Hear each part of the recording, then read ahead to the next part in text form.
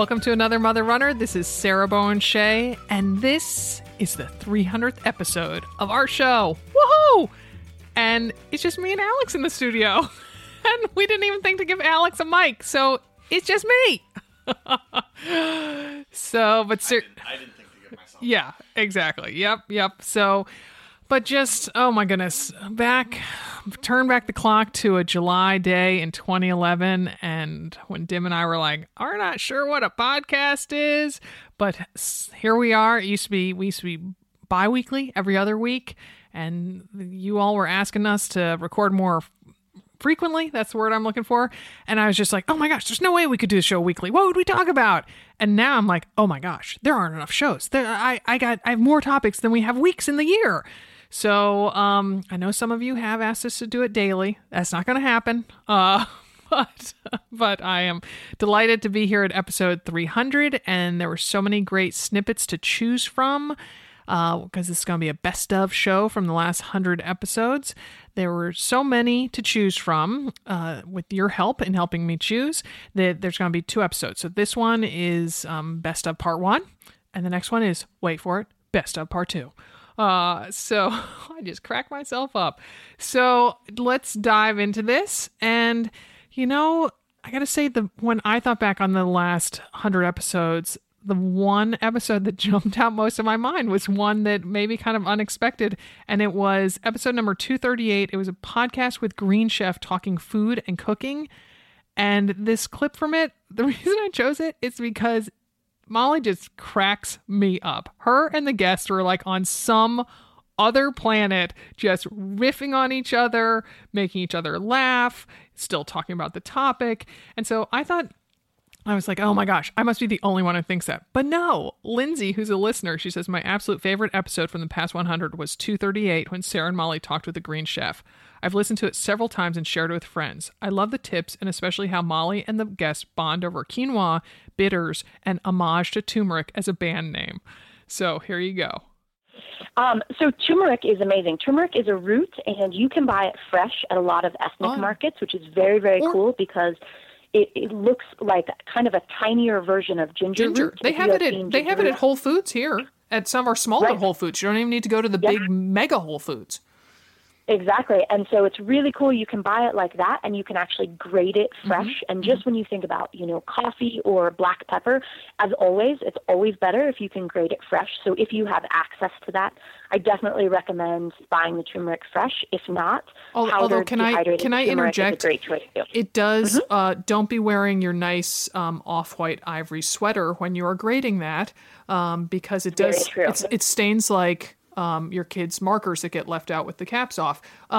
So, I mean, because Do you have to peel it before you grate it? Does it have a skin on it? It's like a ginger. Uh-huh. It does. Yeah, it's like ginger. I mean, it is technically edible. If it just tends to be a little bit fibrous, so you can definitely peel it. But the roots tend to be so small that, to be perfectly honest with you, I usually don't. But yes, turmeric and pomegranates, do not wear your wedding dress while preparing those. Just a helpful cooking tip. Exactly. Just a helpful tip. Yeah, and I mean, I put fresh turmeric in it came in one of the purple carrot meals, and it was delicious. Oh my gosh, it was so delicious. But I gotta say that my fingers and fingernails were dark yellow. I thought it was kind of hip. I looked a little bit like it was like the next step past henna. I'm like, oh yeah, I did turmeric on my fingers. Yeah. Well, it just shows people that you're cooking with hip ingredients, and that's what's most important. Right. So you use it like pepper? So with turmeric, lots of different ways to use it. One caveat that I like to tell Americans, because we're not raised on a diet of bitter flavors like the rest of the world is, we are born and raised just on sweet, sweet, sweet here from day one. From rice porridge to our pumpkin spice lattes, we like sweet. And in a lot of the rest of the world, they're really more attuned. You think about like radicchio or arugula in Italy. You think about some of the Indian curry. Obviously, turmeric is kind of your primary spice that's giving traditional curry powder that yellow tinge to it, just like your fingers. And so when you grate it, sometimes people who are maybe not hugely familiar with it, they might be a little bit taken aback by what they perceive as overwhelming bitterness. And I would just like to say that bitterness generally reflects positive medicinal qualities in most foods. So I'll just throw that out. But roasted, Roasted vegetables, it is great with leafy greens. So if, for example, you're going to saute a bunch of kale or chard or any kind of spinach or anything, grate some turmeric in there along with salt and pepper, maybe a little bit of cayenne. You can always put it into smoothies if you do a lot of, the green smoothies and that sort of thing. You can always grind it up in there. It is great in eggs. So if you're doing a scramble or if you're doing a frittata or anything like that, and then like you mentioned, just steeping it in hot water with some lemon or honey, or putting it into hot milk, again with some honey, and making it full fat milk, obviously, if I haven't been clear enough on that. And you are kind of making yourself like a turmeric latte sort of thing. Would and you grate it for that, for the of latte, or would you put it in just a bit of a root? It really kind of depends on your preference. For me personally, I don't mind if my drinks have a little texture, but I understand that some people might not like that. So I would chop or grate it, and then you could always strain the drink before you were going to drink it if you're not a huge fan of, texture in your drink. So that would be just personal preference, but I just simmer it in there or just grate it. Something like a microplane, which is a great kitchen tool for Parmesan and nutmeg and chocolate and ginger and turmeric. Perfect for just really Oh my God, stop it. When I don't know if you heard what Molly said. She said knuckles. And I've been debating whether or not to get a microplane for Christmas. And my husband and I just talked about it recently. And I'm like, but I'm so scared I'm going to cut off a finger. And I thought, I should ask Elizabeth her thoughts about a microplane. I'm like, but you've done it, haven't you? I can't go there. I get a microplane. Don't get a mandolin, for goodness sake. Oh, mandolin. That is a finger offing in the making. Oh my gosh, that's hilarious. Okay, so there's a difference. Well, but those microplanes are still super, super sharp. But you're just careful, Elizabeth, or do you wear a glove or? I just like to live dangerously. I don't even look while I'm doing it. That Laura Ingalls Wilder, she just went right for that microplane. She's a chef. She's used to having all the nicks and stuff, right? You've got all the cut marks. To be honest, I think the microplane, I'm literally not trying to be funny. Keep your fingers out of the way. Yeah. Seriously. Yeah. That's my tip to you. Well, you just don't want too small of a piece. If you're getting too small of a piece, stop. Don't go for the last little bit, right? Yeah. Back away. Put down the nubbin of ginger root and walk away. Oh yeah. No, I'm not. No, I take my fingers off with kitchen knives, I'm very careful with the microplane, and I'm not going anywhere near a mandolin. Molly met up with me one morning. I've taken the tip of my finger off several times, and I just tape it back on. She did, and she shows up to meet me for a run with her fingertip taped back on. She bled through the thing because, of course, when she started running, it, made her heart pump faster. And so we had to stop at this total random stranger's house. And I got a bunch of electrical tape and taped it back on. Got to talk into the microphone. But speaking of bitters, one last thing, Elizabeth, because I like bitters. I bet you like bitters, right? Very much so. Yeah, black coffee, IPAs. Right? Yep. I thought you meant bitters like what you put in a cocktail. The darkest chocolate that I can get, Radicchio, all of those flavors. Arugula. You know what they say about people who like bitters? Because I do too. We're sociopaths. So there we go. That is totally unsurprising. I wasn't surprised either, actually. Okay. If anybody recoils in horror at that, then they clearly are not a true bitter lover. So, and there is an amazing cookbook, Molly. If you like bitters, get the cookbook entitled Bitter. It is an ode to people like us. The Sociopath's Guide to Gastronomical Delights. That's the subtitle of the book, actually, weirdly. Yeah. So now we've come up with a subtitle for a book, a name for a band. Oh my gosh, and this conversation has completely gone off the rails, and it is such fun. Tattoos. Yeah. We're going for tattoos. Heroin now. addiction. Yeah. Oh my gosh. Tattoos. Oh my gosh. So I'm gonna go to the grocery store today because I'm busy, I got too much going on. So I do one shop, and I know that's not good, but I'm doing my one shop, and I'm going to go buy some turmeric, and I'm going to do a tea, and I'm going to add some whole milk to it. Yeah. Yum. Yep. Beautiful. Mm-hmm. Beautiful. Yeah. And a little bit of honey or any kind of sweetener. Maple syrup is great too. And it's just, I think it's, sometimes you do kind of want that warm drink, but you're not exactly in the mood for something that's a coffee or a tea. And to me, this is perfect. Oh my gosh. Yeah. No, Oh that my sounds God. great. It has been such fun talking with you, Yeah, it's Elizabeth. been great, Elizabeth. Yeah. Yeah. So, and I'm not sure when you and Molly are going to, meet up, whether she's going to come there or you're going to come visit us in Portland check and out eat your deviled horse eggs. coffins and- Yeah. Right. That's when we start our food truck entitled Homage to Turmeric, and everything we serve is turmeric based on our Portland food truck. I love it. Oh my gosh. Thank you so much, Elizabeth. This is a blast. It has been my pleasure. Thank you so much for having me. Bye-bye.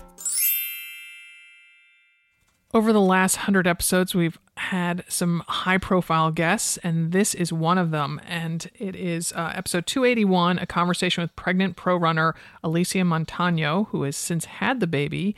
And as a side note, I have to say that she's going to be a guest again on the podcast. We're recording March 15th at the GOO Energy Labs headquarters in Berkeley, California. Dimity, Molly, and I are going to be there, and Alicia is going to join us after she puts her baby son down to bed. So, so she'll maybe have the scent of breast milk on her when she's our guest. But this was when she was still pregnant, and this clip talks about how she started wearing a flower in her hair after telling a story of wearing a Wonder Woman tee in a race.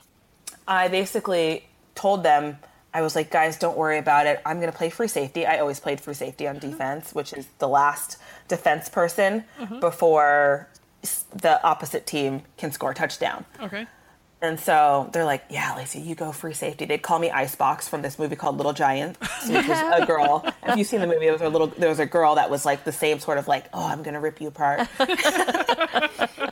And they're like, okay, Icebox, get in the back. And I'd get in the back, and I was feeling myself. And I was wearing actually a pink soccer shirt, from like when I was 5 years old, but it was like fit kind of cool now that I was like 11. And then I didn't have flour in my hair at this time. And this kid that was being the worst about me playing with him passes all of our defense guys and starts sprinting towards the touchdown. And I'm not kidding. They say these in books and in movies. Like, I saw red. Like, I was pissed. Like, I just go sprinting over him with all of my might, and I dive from maybe like, I don't know, I want to say like a foot out, and just give him every single bit of my upper body and my shoulder and just tackle him to the ground. We go sliding, and there was a daisy in the grass, and I pick it up and I go, and I'm a girl. And Oh, that's a great story. Give him every single bit of just this sassy little, like, fierce 11-year-old. And I feel that way to this day. Like, why not? And so ever since then, I always wear a flower in my hair whenever I played sports or anything like that. And then, of course, like running, it was the jump off point for all of that. So it stayed 11 years old, and now I'm 31 and I'm still rocking the flower. You are. Nice, Icebox. Nice. Thank you.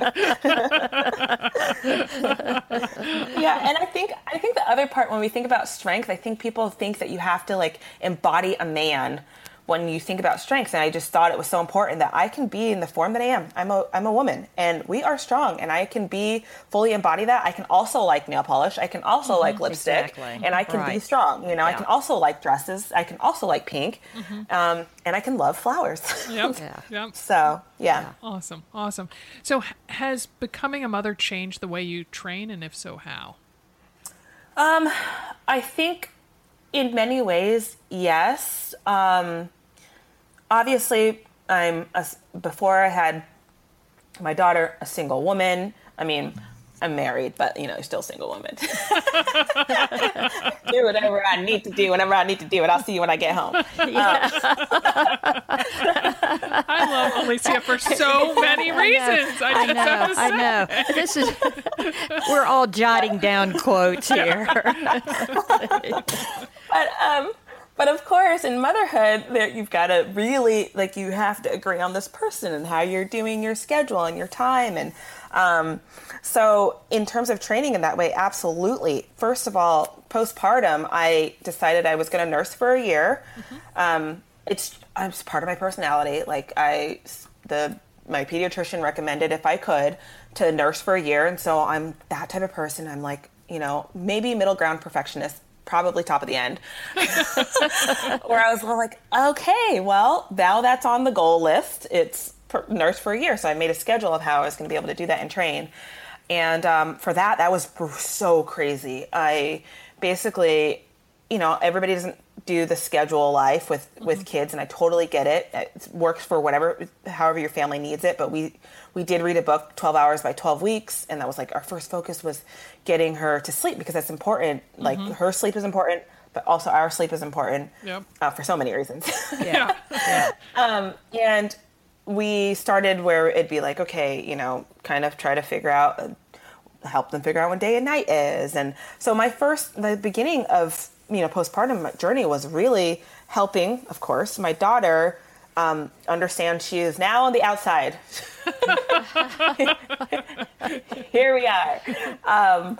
And then it was about getting she and I in sync as closely as possible so that I can now operate as like a person in the world as well. Yep.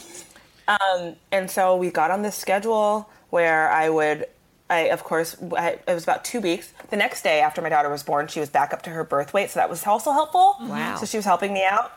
Nice. And then it was a week postpartum. Our pediatrician gave us the thumbs up to let her just sleep as long as she wanted to sleep at night. And so that was she gave us 5 hours that first time. Wow. And I was like, that was great. Which That's 5 hours 1 week to me after. is, Wow. Oh, when she was a week old, she gave you 5 hours? She gave me 5 hours at a week old, yeah. Wow. But again, I have to reiterate, she was back up to her birth weight pretty quick. Right. And she latched well, she ate well. And then about 2 weeks, she did that thing that most newborns do apparently, where they start waking up again like every hour. So just have to rewind and tell you that. Good. They go through that growth I was spurt. going to say But you that were only going to get lasts- hate yeah. mail. Yeah, right. This next one I chose because it has Coach MK in it, and it is from episode 272, Prehab, The Secret of Avoiding Running Injuries. And many of you, when I asked for your favorite clips, they were like, you got to include Coach MK. And I'm like, I sure do. So here is MK giving advice about having one body. That you don't, feel like we don't get answers, so we stop asking questions. That is exactly what happens so often on so many different things. My goodness. I mean, Molly was just saying that this morning when we were running. Oh, and you got to just keep asking the question. You got to ask another person, and you got to try different things. You just can't be satisfied that there's no answer. Yeah. Well, that's one of the reasons I encourage my runners to go directly to a physical therapist instead of the doctor. The doctor, I mean, philosophically, their job is to solve problems and fix things that are broken. They are not there necessarily to diagnose soft tissue injuries and troubleshoot on a day-to-day basis. That's what PTs do. So taking that step, you're probably right. That's probably exactly what your doctor is going to say. Most states have eliminated, not all, but most, have eliminated the requirement to get a prescription for PT from a doctor, so you can circumvent the process and just go directly to the PT. Even if your state demands it, more often than not, they have a workaround. If you just call and try to get an appointment, they'll work it out for you. So it's worth it. And you might hear a no, but why wouldn't you ask?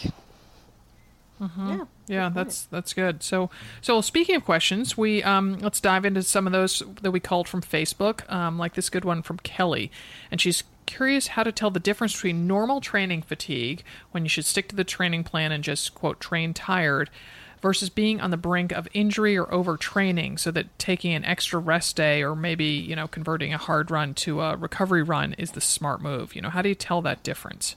Your attitude. If you wake up in the morning and you just don't want to do that workout, if you're no longer excited about that workout, because especially in the heart rate training, I make everyone run considerably more slowly than they want to go. And they're only given, even the harder plans are given only a couple of hard or high level intense difficult runs each week. So that should be candy. If you don't want that candy, you're probably not feeling well. And the best, the first way to kind of figure that out is to take the day off, take a truly easy effort run, take a couple of those and see how you feel. If your attitude is better and you're starting to miss those harder workouts, then you probably got what you needed and keep moving forward. If this continues to happen, you could be overtraining and it's time to talk to your coach. So that's really what it comes down to. If you're mad at the world, if you're tired, if you don't want to do that workout, if you find yourself short with your kids and short with your husband, even when they deserve it, when your ability to adult is kind of hampered in some way. Because most of us can suck it up when we need to. My Mother Runner's got grit like nothing I've ever seen. And when your grit is at an end and a run doesn't make it better, then that's the time to take a break. Because one other thing I want to say about that, and I promise I'll wrap this, I know my answers are long. I'm going to try to wrap this one up. I feel passionately about runner safety. I feel like most of the things I see women do to protect themselves don't actually keep them safe. In the same vein, when it comes to resting and relaxing, most of the things I see mother runners do don't necessarily chill them out or relax them in any way. Because again, it's back to that. You've got so much to do. You know what relaxes me? What makes me feel good is ticking items off my to-do list. And I'm like, okay, but that's an accomplishment. That's feeling good. That's not relaxing. Oh, I feel relaxed when I feel good. Like, no. And it's a back and forth that I've had so often. I'm starting in the Train Like a Mother Club on our monthly heart rate training plans, really promoting the idea of Self-Care Sunday. And this is the short list of what you're allowed to do. And we're going to talk about what you did to totally unplug and relax. And watching trashy reality TV, I would completely argue that is unplugging and relaxing, much more so than taking an hour to run around town and knock things off your to-do list.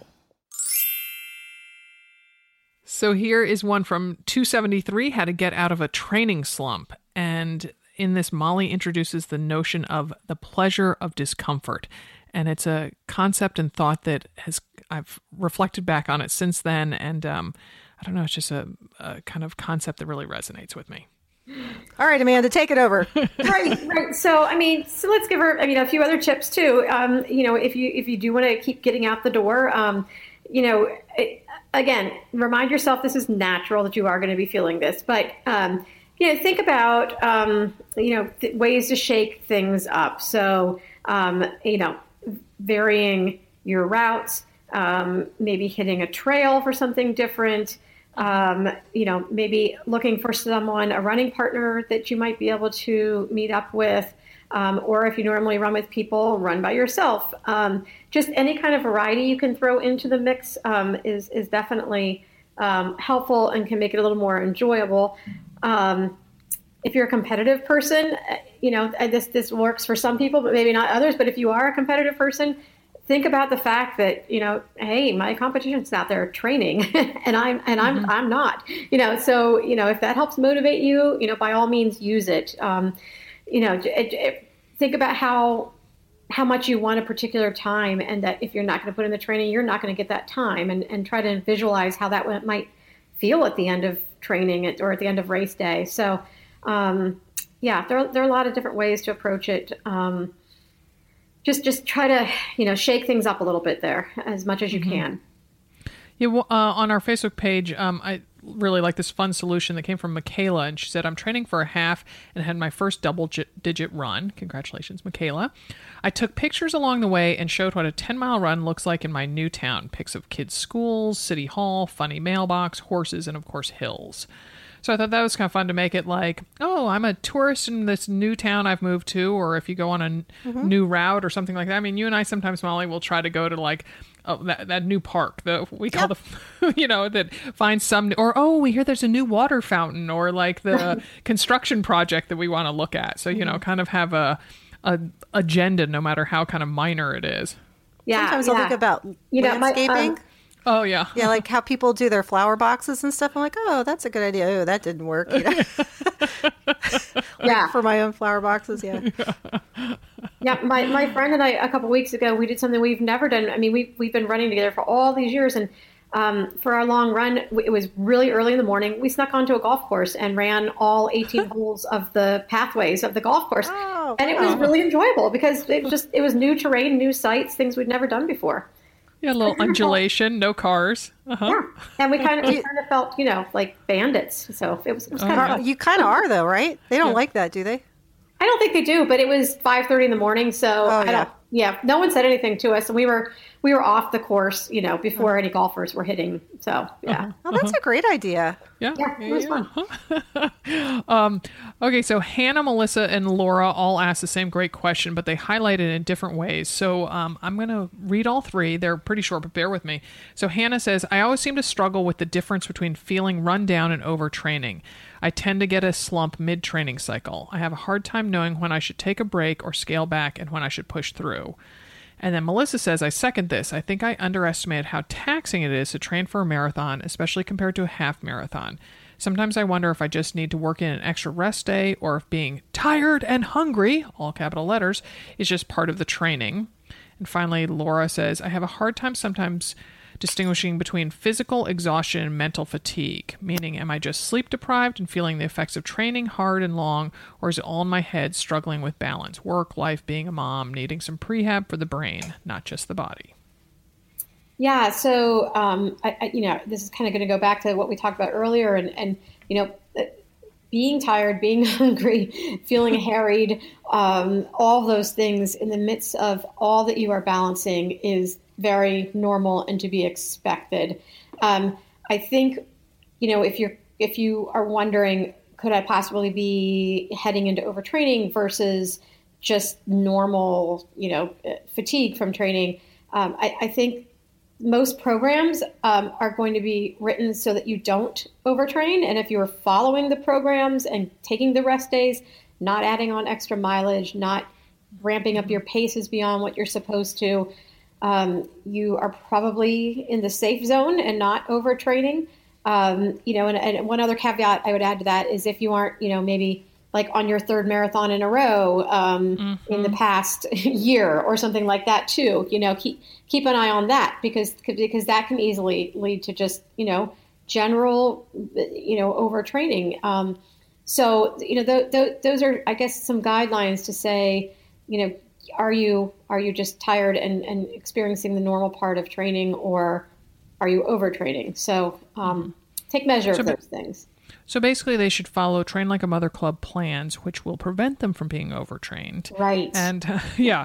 No, but I saw on our Facebook page, people were talking, I don't remember whether it was in this string of comments or not, but somebody was saying how they had 3 half marathons, and it was like, one on the September 24th, October 7th, and October 21st or something. And I just was like, wow, that's a lot of half marathons. Yeah. And that can leave you a little mentally burned out, Mm-hmm. Yeah. Mm-hmm. Yeah. Here we go. A clip from episode 289, the inaugural winter reading podcast. And it's because Ellison, my good friend Ellison and occasional co-host, her summer reading podcasts, I think we've done 5 of those maybe, is that possible? It was so popular that we instituted a winter one. And then, oh my gosh, it took it one step bigger, and she now has her own podcast called The Book Bully. I am so proud to have a spin-off. I feel like the Fonz and hanging out with Laverne and Shirley. That's the spin-off show that I always come back to. I think there's more recent ones, right? Yeah, there's a lot more. Yeah. How about no shortage of other examples in the last 10 years. Okay. Also, a new episode of The Book Bully out Tuesday. Oh, very good. Okay. Alrighty. So this is Ellison talking about equating not finishing a book to DNFing a race. Okay. If we're going to talk, if we can take a little side, if we can get a little tangent over, take the side street over here.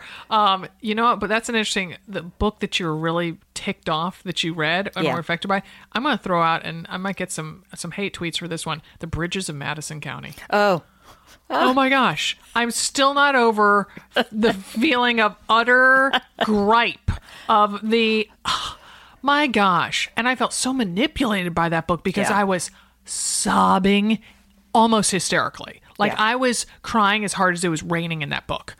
And I just was so mad at being toyed with. Yeah. And Yeah. such drivel in my mind. And I've told you the story about how I heard it. NPR used to do this thing in the mornings where I think it was from like 9 to 9:30, they would read. They would have somebody that would read a book. And they read The Bridges of Madison County. No way. And the hilarious thing is I was working at Pepsi for the time. And my boss was this very, very nice, but very, very Catholic man. And literally... I used to be able to read, I guess it was earlier than that, because I think I used to catch it in my car, and for some reason I came into work early. And during the sex scene, the pivotal sex scene, my poor boss wandered into my office. And, he's a fair-haired, redhead guy anyway. And he's in there like, Ellison, can you... and he turns bright red. Oh yeah, and then just pivots and leaves. yeah. There are a couple of books. Our Souls at Night, Kent Harif, his last book. That book just broke my heart, and somewhere along the same lines as The Bridges of Madison County. It's Our Souls at Night, and. Oh my gosh, I was just at the end, I was like, no. So, we really did take a side street. Yeah. Okay, so let's turn back to the main. So let's talk some new books. Yeah. So what new books have you? I have read one that you, I think, have just started, which is The Power. The Power. By Naomi Alderman. And I'm hesitant to speak my mind on it because you're only about 25 I don't know. pages? I'd have to even look. Yeah, I got it, because I should have said a disclaimer at the beginning. I just have not been reading these days. I don't know what it's been. But so I am on page 68, and I feel I got to page 68 very quickly. I do have to say, people are comparing The Power to The Handmaid's Tale, right? Which I believe I've said already at least once is one of my all-time favorite novels. I've read it, I think, 3 times. And, first time was way back almost when it first came out. Margaret Atwood's one of my all-time favorite novelists. Oh, gosh. Yeah. And, this Naomi Alderman was a protege of Margaret Atwood. Exactly. And that there's a quote from Margaret Atwood, and Margaret Atwood is enjoying a renaissance of sorts because of The Handmaid's Tale being and on Alias Hulu. Grace on Netflix. Exactly, which yep. was fantastic. Oh, right, I'm going to download that for flight. You must. That's what I did. I watched 3 episodes going out and perfect. remainder coming back. Because I read that novel. I've read Alias Grace and enjoyed it. Yeah. Very much. But so this one, it's I feel the tantalizing, there's a parceling out of that she delivers about 2/3 of what you really need for the scene, whether it's in terms of giving you information or really filling you in, at least letting me know kind of where I was and what was happening in the scene. It's getting a little old. I'm like, you know what? You got to fill in a couple more of those color by number things for me, because I'm not seeing what you're trying to paint. And I will say this, there is sort of a hook, as you know, there's a hook in this story. And my feeling is that she focused so much on the hook and didn't focus on the plot and kind of fleshing out the story, which goes to what you just said. But the New York Times listed it as one of their top 10 books of the year. Wow. So I do think that, and I've had readers who have just raved about it and other people who have felt more like me, and I'm a little hesitant to go any farther than that since you haven't read it. Here's a clip from episode 277, How to Get Back in the Running Groove, another episode that really brought tears to my eyes, and it was it did not start out to be this, but it was Maggie Palmer, who's now one of 2 new co-hosts, along with Tish Hamilton. So this was Maggie talking about her family's experience in Hurricane Irma when they had moved to San Martin just 3 short weeks before that powerful hurricane hit the island. So that was not the topic of the show. We were just going to be talking to Maggie about how to, stay in a running groove during a family move, but it ended up being a much bigger emotional story than that. So here's Maggie talking. we're really lucky because a lot of the people from other countries, it took forever to get out. And, the United States Air Force came in with C-130s and they were great with the kids. And kids just think it's been one big adventure. Oh my gosh. Wow. Yeah. Because your kids, tell folks how old your kids are. Yeah. So I have a 3-year-old, a 5-year-old, and a 9-year-old. Mm-hmm. Yeah. I guess in some ways that's really a blessing because they don't have an appreciation for how bad it really is, right? They don't. And, they've always, I think been pretty selfless kids, and they don't ask for a lot of stuff. That's never been our thing is stuff. And even in Puerto Rico, this little girl came up to my daughter and gave her teddy bear. And I looked at this little girl and I knew she didn't have much either. And, the blessing for all of this and the silver lining is that my kids, my son said he wants to be an Army officer now after seeing how the Army handled the evacuation and how great they were with everyone. My daughter wants to be a doctor, which she's always said, but especially seeing the doctors treating people, they saw a lot of injured people and people on the tarmac some people got run over by other people trying to get to the planes. And, there's a bit of chaos and my kids stayed really calm. So I think that somewhere back in their subconscious, and now they want to help, which is great. Mm-hmm. Mm-hmm. Absolutely. Wow. Oh my gosh. Wow. So, so you're now in Chicago and your husband, Ryan, he showed up, was it yesterday? He just got in last night. He stayed until the very end. He made sure all of the students, there were 500 students on the campus, and there were 86 pets.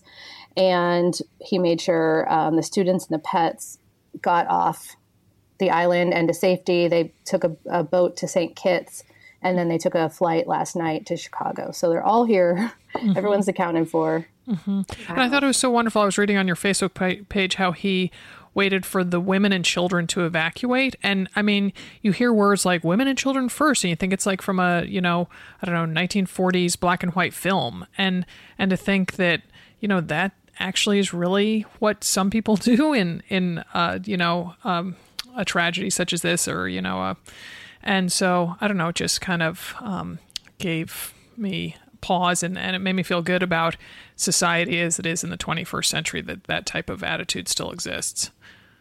Yeah, it was amazing. I saw a few people that, brings out, I think, your true character.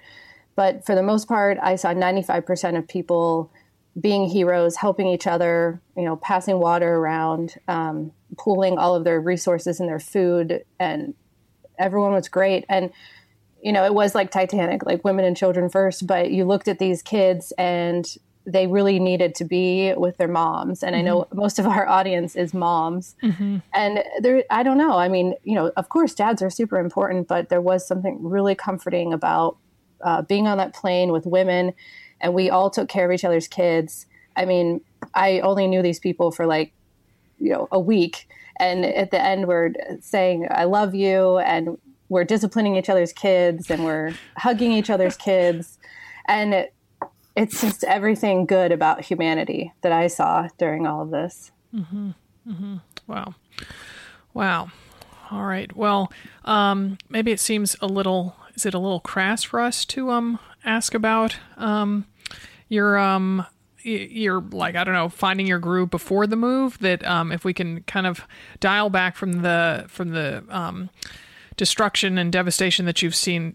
I was struck when you wrote on our website about how you really lost your groove from running before the move, and that, it was thinking about, oh, what will we do? Where will we move? How should I move my family to a Caribbean island? That sort of thing that, and there you were, getting rid of your flock of backyard chickens and, selling. So you seemed like you had a continual garage sale day after day after day. Gosh, yeah. Yeah. So, talk to us about how the disruptive nature of a move isn't just the unpacking boxes and getting settled part. Yeah. For me, it was mental. And I'm one of those people that if I go out and run, for 2 hours, all I do is think about what other things I should actually be doing. Like, I just make this mental list for the first couple of miles about, you should be doing laundry. You should, be doing your work. You should be researching schools in St. Martin where the kids are going to go. You should be packing. You should be hosting a garage sale. So that just getting over that mental block and realizing that after the runs, I actually felt calmer and it helped with my stress. Otherwise, I'd just be sitting at my computer for 2 hours stressing. So why not go run? And so what I did was I signed up for a bunch of half marathons. And then that made me like, you want to be out there walking while the people are cheering you on. Because I hate, like people are watching, they're holding signs like, you're so amazing. And you're walking. So you're like, all right, I got to train. Right. And so I did like 3 half marathons since April during this whole process, just to keep me like focused on running, because it's like you just feel better after a run. Everything is calmer, everything is clearer. That is so and true. I did have some really great points before Irma about how I was finding my groove in St. Martin. And I had 3 really great bullet points, and I can still share them for any other expats. They just really completely come to fruition. Yeah. Well, this might be a little bit premature, but as you're staring down another move, and hopefully this one will be a little bit more permanent, what steps are you going to take to get back into a running routine? I don't know if you've had a chance to give it any thought. Well, I'm just being really patient with myself. Like yesterday, we're staying at these hotels. They're really nice. I'm wearing like a, Hard Rock Cafe shirt that somebody in Puerto Rico gave me. I'm wearing the same pants I wore since last Tuesday, and I've been hand washing them in the sink. I've got big circles under my eyes. I haven't slept. I'm just trying to focus on the kids, and then hearing about my cat really sent me into a tailspin. Because I had him for 12 years, and I wasn't with him. And there's all the guilt of like, survivor guilt, I guess. Like I had him in my hands on the tarmac, and then the Air Force said no pets on the plane. So I handed him back to a student that was going back to AUC with all of our bags that we were told we couldn't bring. And there was that moment where I was like, I should have just kept him. And I got on the plane and I saw a bunch of tourists with their little dogs, and I was so upset, But I was like, he'll be fine. He'll be fine. And, he wasn't. So, just kind of working through all of that. And people are saying, do you want to talk to a counselor? And I'm like, I just want to go for a run. Can somebody go buy me some running shoes? Because that's my therapy. And there's all these women at the hotel who look fabulous. And this morning I saw a group of them with their running gear on. And, I'm just standing there in my flip-flops and my week-old pants and my Hard Rock Cafe shirt, like, I'll go for a run in my flip-flops. I just need to have that feeling and that sense of freedom.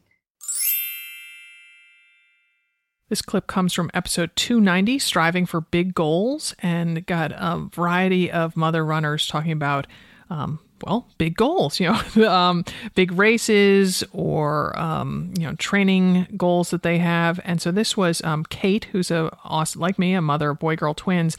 And it's just felt that she's had loads of wisdom, of racing and training wisdom. And I just love it to hear that from, just our quote unquote regular mother runners. There's just each of you I know just is a repository with great advice. And I love it when we can share it, whether it's online or on the podcast. So here's Kate talking.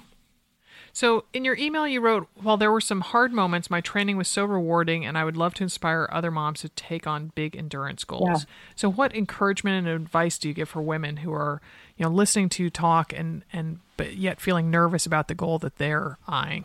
Yeah, it's so interesting because I think when it comes to probably both career and sports to a certain extent, we have this tendency after babies come to, they're our number one priority. And I think that's great.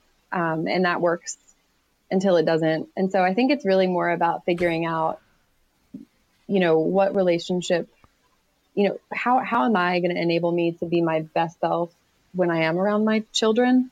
And so like for me, I think I learned pretty early on in that first year that I actually do need some planned time away from them and to myself so that when I am with them, I can kind of show up and be a little bit more engaged as opposed to kind of like on my cell phone or, distracting myself in some way. So obviously it's super individual in terms of what you want to take on. But I think that we could probably, lean on others a little bit more than we think we can, in general, be it our partner or babysitters or extended family. But I find in general, we're a little bit nervous about taking people up on their offers to help us out. And so I think I would just encourage, if the goal or whatever it is really important to you, and, you think that, like for me, training for Ironman just kind of, it's made me feel like I could do a lot more than I ever thought I could do. And that's something that I want to teach my kids, right? So for me, it was, as much as like I was away from them on Saturdays a little bit more than I would have liked to over a 6-month period. In hindsight, it was totally worth it, right? Because now they have a mom who's a lot more empowered than the person I was before this experience. Right. That's awesome. So do you think you have another, are you one and done with Ironman, or you think there's I'm another itching one to in sign your up for future? another one. I think, I will say, I think that I timed this first one quite well, because like you said, my kids were sort of around the 2-year-old mark when I did it. And what was great about that is that they sort of weren't aware enough to miss me on those Saturdays. And now that they're a little bit older, I think that, I would miss them and they would miss me a little bit more if I was out of pocket for an entire day, let's say, in addition to working during the week. Right. So I think that it's more about figuring out, when is the timing right and how can I make my training a little bit more efficient so that, maybe I'm not missing out on like weekend activities as much. So yes, I want to do another one, but I think it's about figuring out when is the timing best given my family and everyone's sort of need. Right. But I think, that's the great thing about running, right? It's so multi-sport and triathlon, obviously, just because there are 3 disciplines, it requires a lot more planning and, you have to actually like commute to the pool. And for me, in order to do a long bike ride, I have to ride outside of New York City and over the GW Bridge and then into New Jersey. And all of that just takes a lot more time. So whereas running, you kind of like pop out your front door and for the most part, you can get a good workout in. And so I think for now I'm focusing a lot more on running again, which has been really good for me. And I think it's a good way for me to still get a lot of those positive feelings and connections that I have gained in the past through endurance sports, but stay a little bit in better balance when it comes to family stuff. Well, awesome. Well, Kate, thanks so much for reaching out to us and for being a guest on the show. Absolutely. Thanks for having me. Going a little further back in time, this is from episode 243, Motivational Running Advice and Then Some. So this one, I was joined by 2 co-hosts, Dear Dimity and Amanda Loudon, and it was about how just showing up to have some runs can become magical and also beauty in suffering. So here you go. One thing I've been thinking about is this story I heard on NPR, and your comment, Dim, about happiness reminded me of it because I'm not even remembering who the guest was, which show it was on NPR, but it was about the importance of being present as a route to happiness. And it was some study that had people they would like ping them and be like, what are you doing right now? And it showed that when people were actually paying attention and being present in the activity that they were doing, their level of happiness, they reported their level of happiness as being higher. So I've been trying to do that more in my runs. And so, even as the wind is buttressing me or the rain's coming sideways at me, it's like, okay, right now I'm out here. I'm, I feel alive. I can feel my body. I can feel it working. And, I'm listening to some podcast that I'm really enjoying, or Molly and I are laughing over something, and just experiencing it as it happens rather than thinking, oh, I can't wait till I can get home and shower and get out of these wet clothes. And there's a lot of truth in that for sure. Yeah. And there's even beauty in a little bit of suffering. Not that any of us are, true suffering, but even, when you're having a bad run, there's some beauty to be found in that and some value in it. And, you can come back to it and maybe reflect on it and reflect on what you got out of it. So absolutely. We call those mental strength runs, building mental muscle, right? I mean, get through a workout, especially if it does have, elements of speed or hills or whatever, and you finish it, that right there, like that alone is worth the price of admission. Absolutely. Okay, well, so let's stop talking so like high plane joy, and let's just talk about some specific stuff. So, I mean, one of the things that I think is just a really good guiding principle that Gretchen talks about, Coach MK talks about. Gretchen, we and Gretchen Rubin, we're tight. Yeah. Yeah. What Gretchen talks about and Coach MK and Amanda does too. She just hasn't said it out loud. But I mean, all of our plans in the Train Like a Mother Club, you don't get 2 days off in a row. Don't take more than 2 days off in a row. If you need to have 2 days off because of life, schedule, travel, sickness, whatever, unless you are sick, of course, I mean, that's the big caveat, get out there on that third day or your momentum is going to come to a screeching halt. Don't you think? Oh, so, I mean, truth. Hashtag truth. That is, I mean, that is seriously been my guiding principle pretty much the entire time I've been an exerciser, because I wrote about this in Run Like a Mother, how I, just still sometimes don't even see myself as a true exerciser, because I didn't exercise as a kid. And so when I started exercising, I just was like, if I take 2 days, more than 1 day off, that's it. I'm going to slip back into my inertia role. And I just was convinced that, sitting on the couch one day begets sitting on the couch another day. Right. And, but because I think there is the converse of that is utterly, completely true, which is that momentum begets momentum and energy. And that, you have a good run, or you just you remember how you feel at the end of it. And the next day you want to go after that same feeling. You might find it, you might not, but you still want to chase after it. And, yeah, for sure. Yeah. I mean, do you have little rules that govern your own running, Amanda, like that? I definitely, I'm a big believer in the one solid rest day, but that's it. Yep. Again, like that's it. I get my one solid rest day the rest of the week. There's something going on, even if it's not running, it's cross training or it's strength training or it's whatever. Because I don't know. I need to continue the motion. Yeah. I'm a big 3-2 girl. I like 3 days on, 1 day off, 2 days on, 1 day off. Okay. Oh, look at that. I like that. Yeah. That's a good, I mean, that's that when I'm on my own autopilot and not on a training plan, that seems to work well for me. I sort of want to draw a diagram, and it's like a little dance thing. It's like the Dimity Hustle. 3, 1, 2, 1, 3, 1, 2, 1. Yeah. And Ryan Reynolds can or Ryan Gosling can lead us in it, like in La La Land or something. Exactly. This next clip comes from episode 246, Running and Alcohol, Do They Mix? And I consider this sort of a PSA of sorts, a public service announcement. It is Natalie, a mother runner of 4 from Eau Claire, Wisconsin, talking about how she knew she had a drinking problem and what her mantra became. And we got a lot of feedback about this episode, and so I just thought it was an important reminder to put out into the community. And I point out the Eau Claire thing because we might have an announcement involving Eau Claire, Wisconsin in the next weeks or months. So stay tuned and have a listen. But of course, I didn't want to tell anybody that because then they might think I have a drinking problem.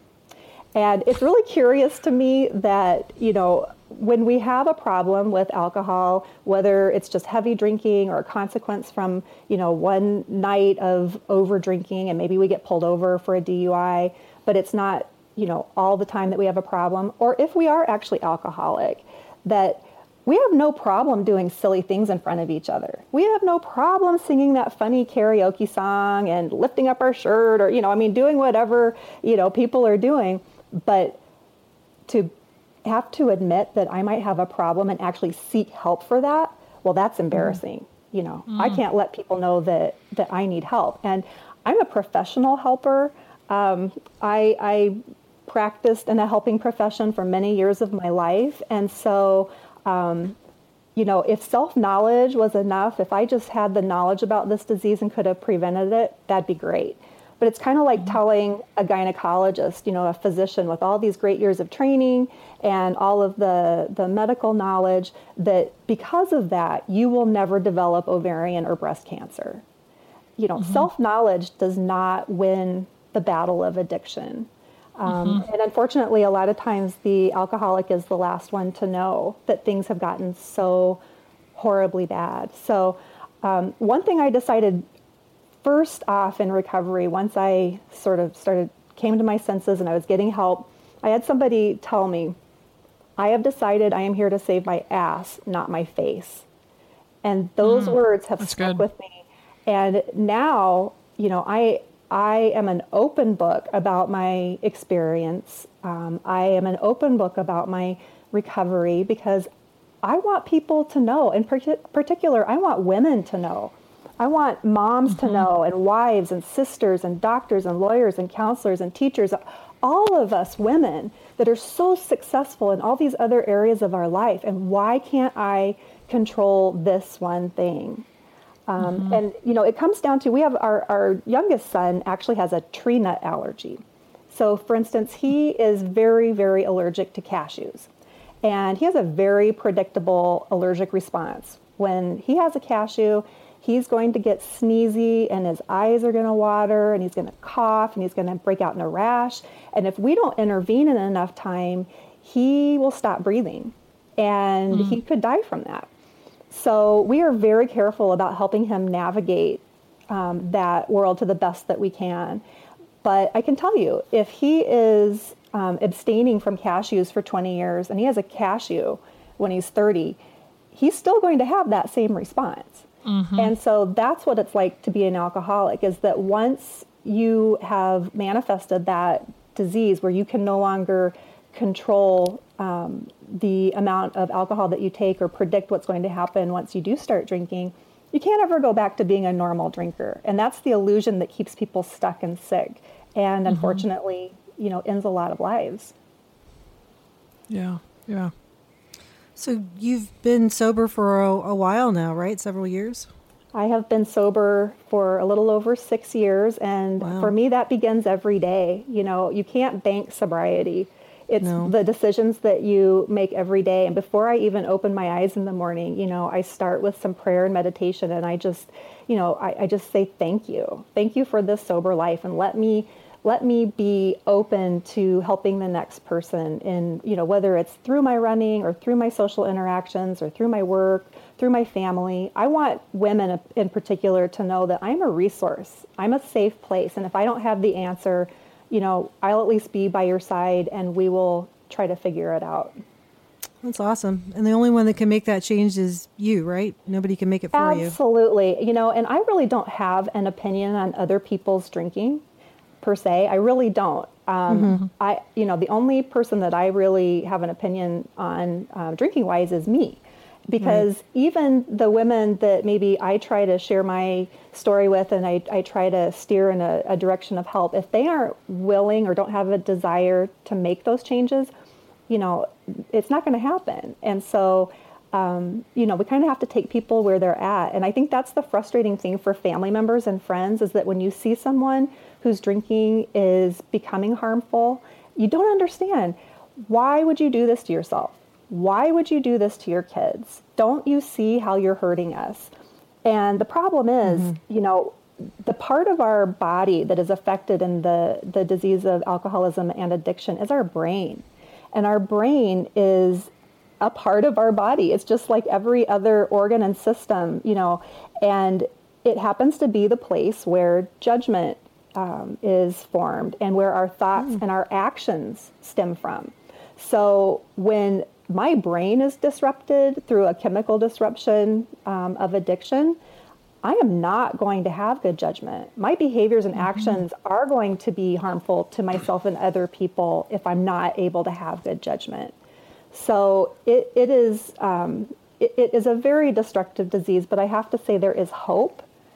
There is a solution. There are multiple solutions. And I'm super excited that our Surgeon General has just come out with the first ever report on alcohol, drugs, and health. And it's urgently sort of raising awareness about addiction as a disease and its treatment and prevention. And so we're looking at it just like we would look at heart disease or diabetes or other forms of cancer. We're going even further back in time to episode 213. It is Muslim women runners. And I had two guests, both of them Muslimas. The first one, the one you're going to hear on this clip, is Monica Wallace, who is one of the co-founders of the group Muslimas on the Run. And she talks about upholding a positive attitude amongst a sisterhood. And I just love, we're not going to get together and talk about our differences. We're going to get together and bond on what makes us the same. I just thought it was a really great message for our times, no matter what God you may or may not worship. So we, that's kind of, that was our goal when we stated out that we were not going to get together and talk about, our differences. We're going to get together and sort of bond on what makes us the same. That's awesome. That's awesome. And you mentioned cultural taboos in that, and earlier you had mentioned about running in mixed gender crowds. So could you kind of talk about some of those things that, I think there are certain concerns for Muslim women that, just your run-of-the-mill Protestant white chick doesn't encounter when she, thinks about a race she's going to run or what she's going to wear when she heads out the door. Exactly. Yeah. And it's because of the multicultural dimension there, and the way Islam is a pretty diverse, in its practice, in that you have just as Christianity, you may have people that are, very conservative in their thought and their approach, and then people that are not as conservative. So, for example, let's just take the hijab or the dress. While there are clearly guidelines on what the hijab means or what the hijab should do in terms of its purpose, the way that's implemented could change just because you have people who, are very conservative, they want to wear the headscarf in addition to a long abaya, which is sort of an outer covering that comes, let's say, down to the ankles, where someone else may choose to wear, a shirt that comes to her knees. Someone else may choose a shirt that just comes to their waist. Someone else may decide that I'm not going to adopt hijab. I am still Muslim. I still have the same, beliefs, but I don't adopt the hijab. And so being a Muslim woman could look 5-10 different ways when it comes to people hitting the pavement. So that's one aspect. The other aspect, as you pointed out, mixed gender events. A lot of Muslim women who have adopted a very conservative approach to how they interact with the general public may not feel comfortable in a gathering where, they're running, they're, right neck and neck or hand in hand, or not hand in hand, but, elbow with men. And that is, perfectly fine, but everyone doesn't have that same sort of approach. And then when you talk about cultural taboos, if you're from an area where that is, never done, in some societies, some Muslim societies, the men and women have their own facilities. You can go to, I traveled to the UAE, United Arab Emirates, and their facilities for women are just awesome. For every, Lifetime Fitness, you have a woman's side, you have a men's side. So I can abandon my dress because there are only other women around. I can feel comfortable. I can run on the treadmill. I can do head flips. But in our society, you don't have that. You don't have that separation. So I may not feel comfortable coming from an area where I can kind of be totally free and fancy. And then now I have to worry about, being in a crowd with men and not feeling as comfortable because I've adopted a more modest way of living. All right, we're at episode 247, working non-traditional hours and running. Definitely one of my favorite episodes of the last 100 because it integrated several mother runners. A dairy farmer, that was Lisa, who you may recall I ended up finishing the Twin Cities Marathon with, ran about the last mile with her. Also an ER nurse, and then I know there was a midwife, and then also Tamara Keith, who is NPR's White House correspondent and co-host of NPR Politics podcast. So come on, we got we got a celeb on here. Got to get her into it. And this is Tamara talking about how running is critical to her mental and professional health. And I have to say that I simply had to play this snippet because hearing what Tamara says really basically made my year. So here you go. But then, how do you do you give a nod to the Secret Service and be like, "Hey guys, I'll be back in 45 minutes"? Yeah, well, I've got a badge, so basically, I have to run with my badge because I couldn't get back in without the badge. It's a very important badge. I know. So do you wear it? Does it flap around your neck while you're running? We need to know the logistics of all this. My tights, most of my tights, running tights, have a pocket. You know, like those side pockets that are supposed to be for your phone, presumably, but it's perfectly sized for a press pass.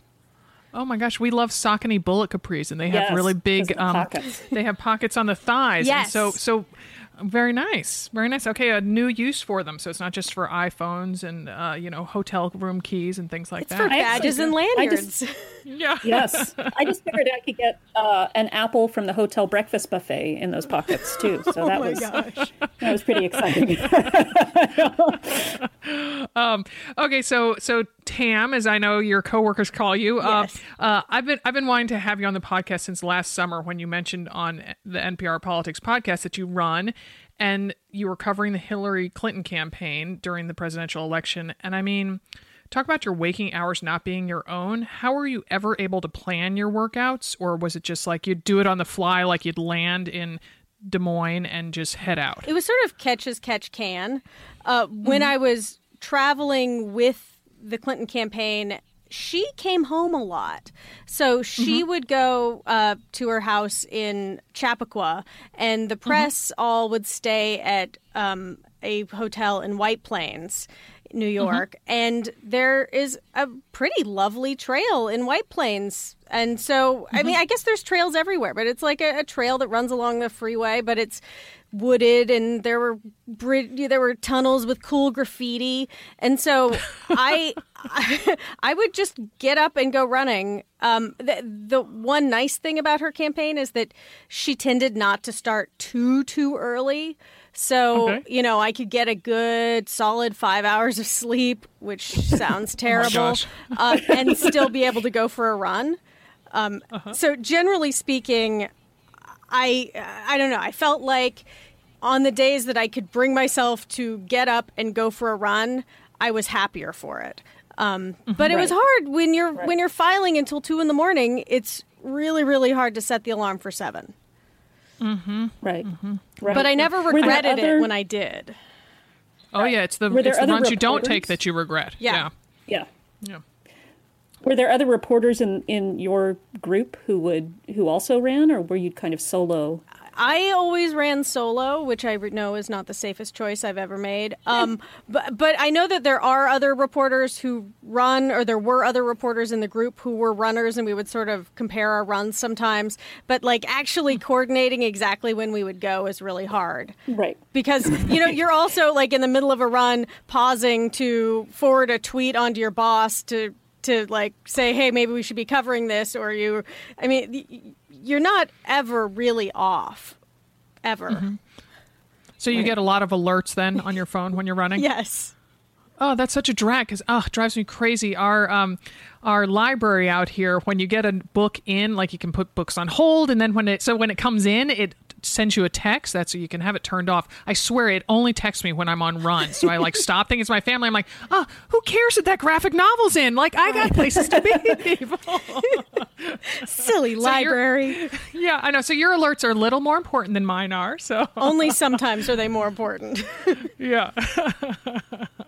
So when you were out on the road, truly not near the White Plains Airport, were you would you set out on runs in the towns you were in, or did you mainly stick to the hotel treadmill, or how'd you work that?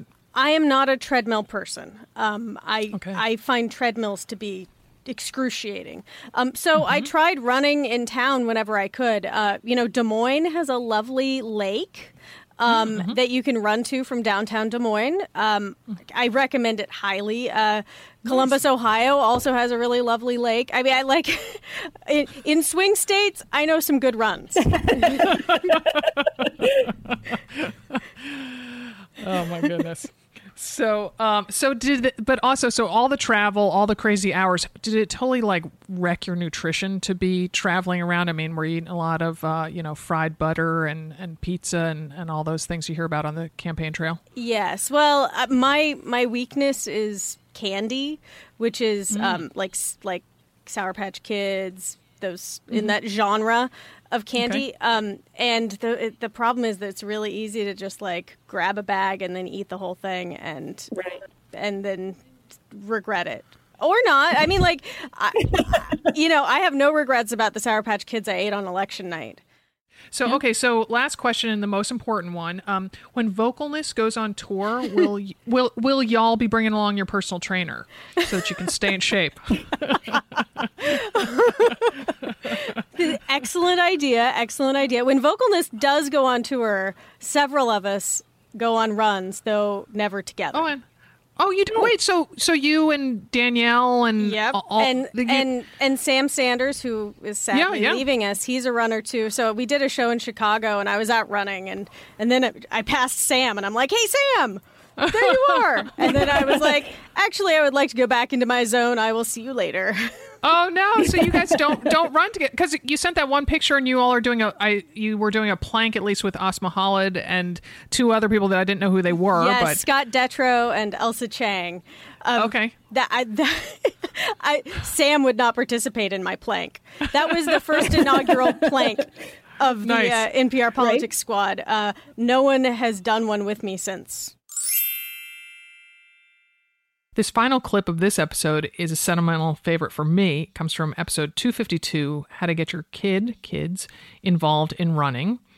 I had to co-host Amanda Loudon and one of her pals, who is an expert and a cross-country coach, and then also had Molly's middle daughter, Lucy, as a guest. And then the final guest on that show was none other than my son, John. And he had a strong case of the giggles, but also hear how he thinks acting in a school play is tougher than cross-country running. And gosh, I wish I felt that way when I was out running. So here is my beloved son, John. So talk about how you felt about having to juggle more than one activity. Well, it's a bit complicated when you have all these things to keep track of. Like in Macbeth, we had to memorize lines, and in cross country, you're just running. Mm-hmm. Mm-hmm. You just pour it out, pour it on. Yeah. I'd say that Macbeth was more tiring than running. Oh, that's intriguing. How come? Because you had to do way more stuff, and you were practicing all these things like over and over again, and the stage lights were really hot, and So, and when you're running, John, what does it feel like to you? Because I would love to be as fast and as graceful of a runner as you are. Because I'm not, and that's making you laugh. I don't know why this question is making you laugh. Well, I really like running because it gives you a chance to like get away from other things. Oh. And it's like one of the reasons you like running is for like nature, and I like being able to go out and run a lot. And be a part of nature. Even when you're on the track, do you get to feel like you're in nature when you're on the track? Yeah, because there's even though some grass is fake, it's still green. Yeah. So, and what do you tell yourself when you're racing? Because I like to encourage you to push yourself in a race. How do you push, and what do you tell yourself when it gets tough? Well, sometimes when I run, my legs start to numb up, and it feels like I'm not running anymore, and like I'm paralyzed from the neck down, and I can't really feel it, and it gets really weird. Does it freak you out a little bit? Yeah, it does. And sometimes when I get really tired at the end of a race, when I have the encouragement of like everyone else on the sidelines cheering me on, it's more fun. So what do you tell yourself to keep pushing when that numbness sets in? That I can't feel my body anymore, so I don't feel the pain anymore. Not that running is painful. You don't think running's painful? I don't. How do you think when it gets tough? What words come to your head? Because sometimes I like to use the word challenging instead of painful. Yeah, challenging. You like that word? You like that word? Yeah. Okay. All right.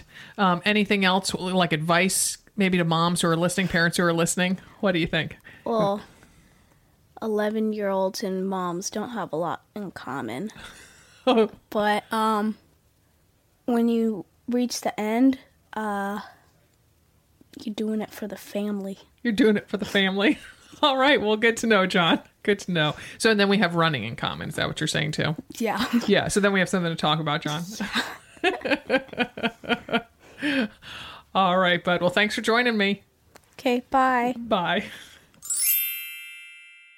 All right, well, that is it for this first Best Of show. I will admit that we're now about to record the second Best Of show, so that episode will air a week from now. So as much as I'd love to take more suggestions, voting is closed. Ballots have all been counted and accepted. So, but thank you for listening. I hope you enjoyed rehearing some moments. I hope a couple of those were your favorites, and just really for supporting Another Mother Runner podcast. It just means the world to Dimity and me, how much you all enjoy the show, how much you think of us as your best running friends.